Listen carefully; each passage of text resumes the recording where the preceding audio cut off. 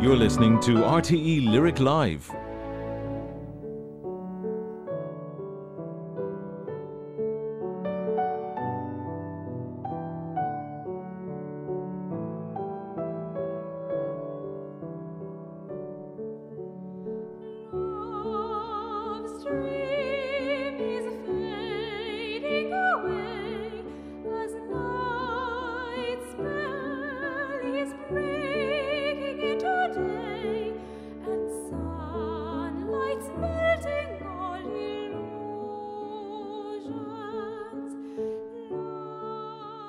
Music from an opera based on the Cinderella story by one of the most remarkable and talked about classical music child prodigies of our time, Alma Deutscher, who was born in 2005 and who wrote her Cinderella opera when she was just 10 years of age. It's been staged in Israel, in America, and at one of the most prestigious opera houses in the world under the baton of Zubin Mehta, the Vienna State Opera. Zubin Mehta has called Alma Deutscher one of the greatest musical talents of today. Alma Deutscher's family isn't too keen on the word prodigy, but the facts do speak for themselves. She started playing the piano when she was 2 and the violin when she was 3, and started composing themes from an opera about a pirate when she was 4. At 6, she wrote a piano sonata. Then came several more compositions, and when she reached 12, she appeared as soloist in 2 separate concertos for violin and piano, both of which she'd written herself. Only a remarkable young musician could have achieved all that. And what I think is amazing is that when she first came to public attention, it wasn't thanks to her amazing musical abilities. She came into contact with Stephen Fry, who's a friend of her father's, when they went to see Shakespeare's Twelfth Night together. And it was the way that Alma talked about the play that first impressed Stephen Fry. Then, when he learnt about her real forte, her music, he tweeted about it, as Stephen Fry tends to do, and word then got around like wildfire. All this wouldn't be possible without a supportive family. Alma's homeschooled by her 2 parents, who are both academics. Screens are very much frowned upon. And she has a younger sister, Helen, who's also an amazingly talented violinist. They live in a leafy area of Surrey in England, not far from the prestigious Menuhin School, where Alma's had lessons. And she's been given the chance to develop her mind and grow at her own pace, which is extremely fast. That operatic retelling of the Cinderella story, by the way, isn't just a rehash. Alma also rewrote the plot. In her retelling, the evil stepmother runs an opera company, the stepsisters are divas with lots of ego but no talent, Cinderella is a composer, and the prince is a poet who finds in Cinderella the only person who can sing the rest of a song that's been written to one of his poems. There's no glass slipper in Alma's version. As well as musical instruments and books, hanging on the walls of the Deutscher home are 2 paintings. One is a portrait of Wolfgang Amadeus Mozart's brilliant, if overshadowed sister, Nannerl, and another is a landscape painting by Felix Mendelssohn. Surely no coincidence that those 2 men, Mozart and Mendelssohn, were famous for being the 2 standout geniuses in the world of classical music in centuries gone by. So I'm going to move on to their life stories next. But one last thought on Alma Deutscher. Something that may already have struck you about her music is that she works in the language of the past. Her compositions sound as though they could have been written over 200 years ago. For her, beauty is everything. In a present-day environment with so many difficulties and challenges, if the world is so ugly, she says, then what's the point of making it even uglier with ugly music? Maybe she has a point. Soon like a bird I'll break free, and in the kingdom of my fancy I'll hover, gliding freely on the wings of heaven. Maybe a prince will find me, taking my hand, he'll dance beside me.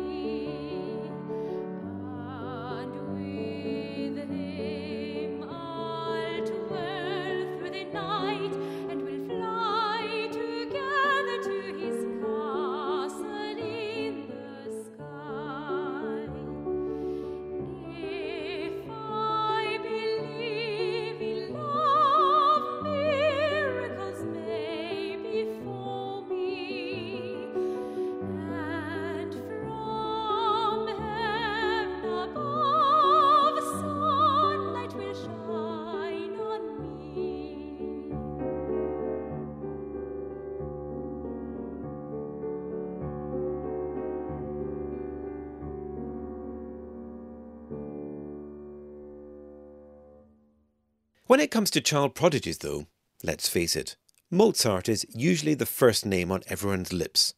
The amazing boy, born on the 27th of January 1756, as the seventh and last child of Maria Anna and her husband Leopold Mozart.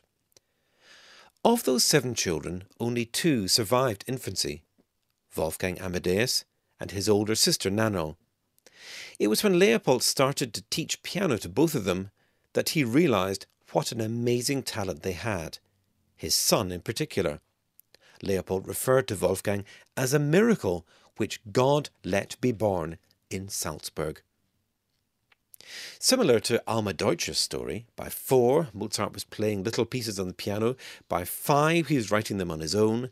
By 6, Leopold had taken the children to Munich to play for the Elector Maximilian III, and the following year to Vienna, where they performed before the Empress Maria Theresa herself at Schönbrunn.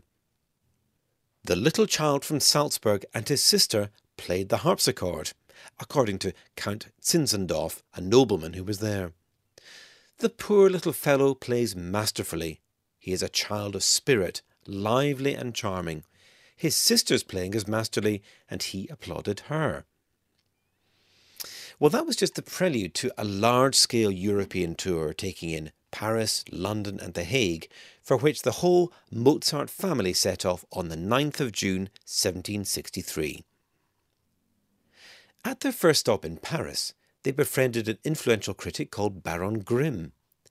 He marvelled at how Mozart used to improvise for 1 hour after another, and in doing so give rein to the inspiration of his genius and to a mass of enchanting ideas, which, moreover, he knows how to connect with taste and without confusion. In the spring of 1764, they travelled to London to play at court and give other private concerts. It was there that Mozart met and befriended one of the great composers of the Bach family, Johann Christian Bach. The fact that a friendship sprang up despite a 20-year age difference between the two men speaks volumes about how mature Mozart's musical thinking was at the time. And there's no better way to illustrate that than by playing the start of Mozart's Symphony No. 1 that he wrote in Chelsea during that trip. I think you'd agree, this is pretty astonishing for an 8-year-old.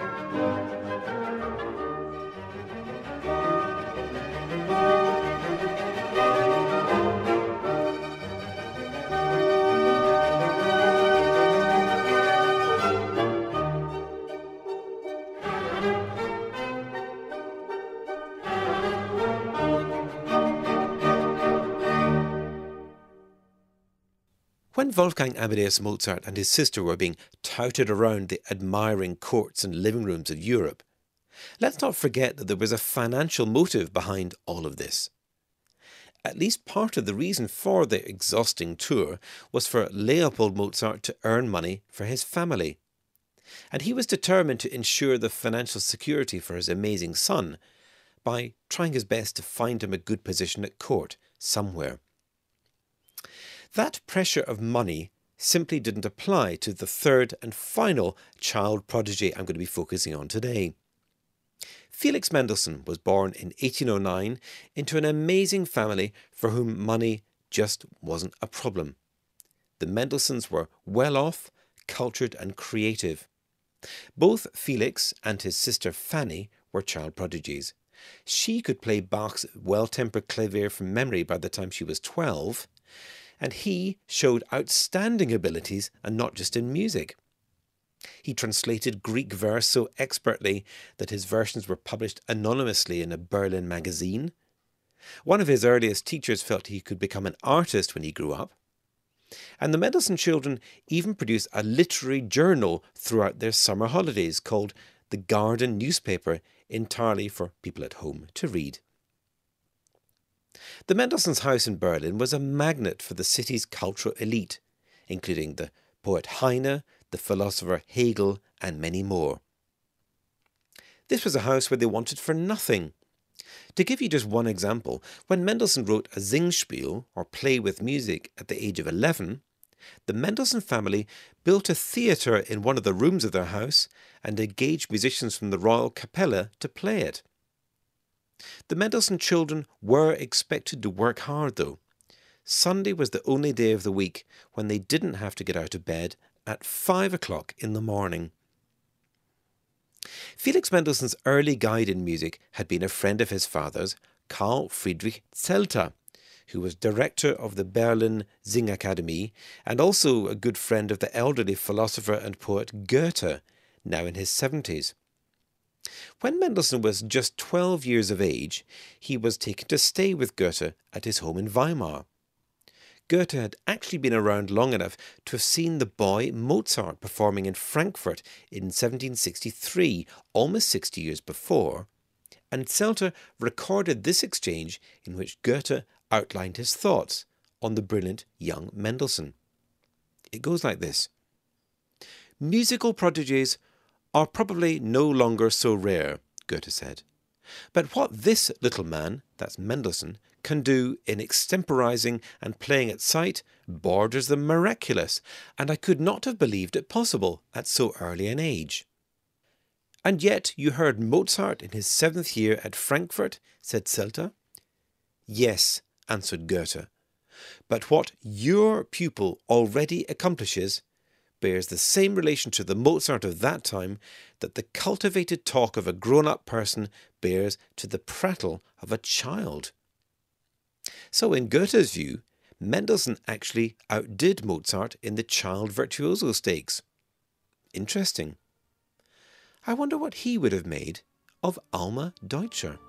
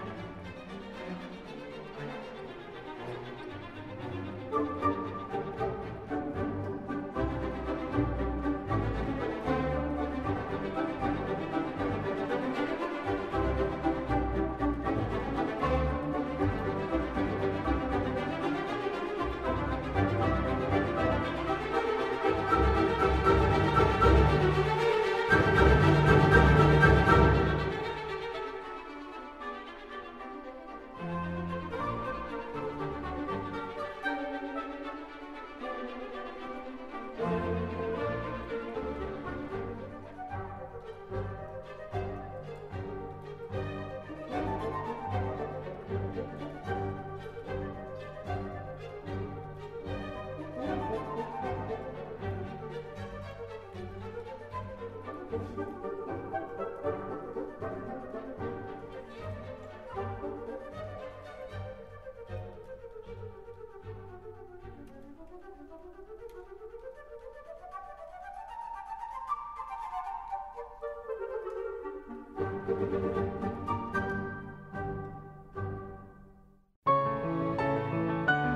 listening to RTE Lyric Live,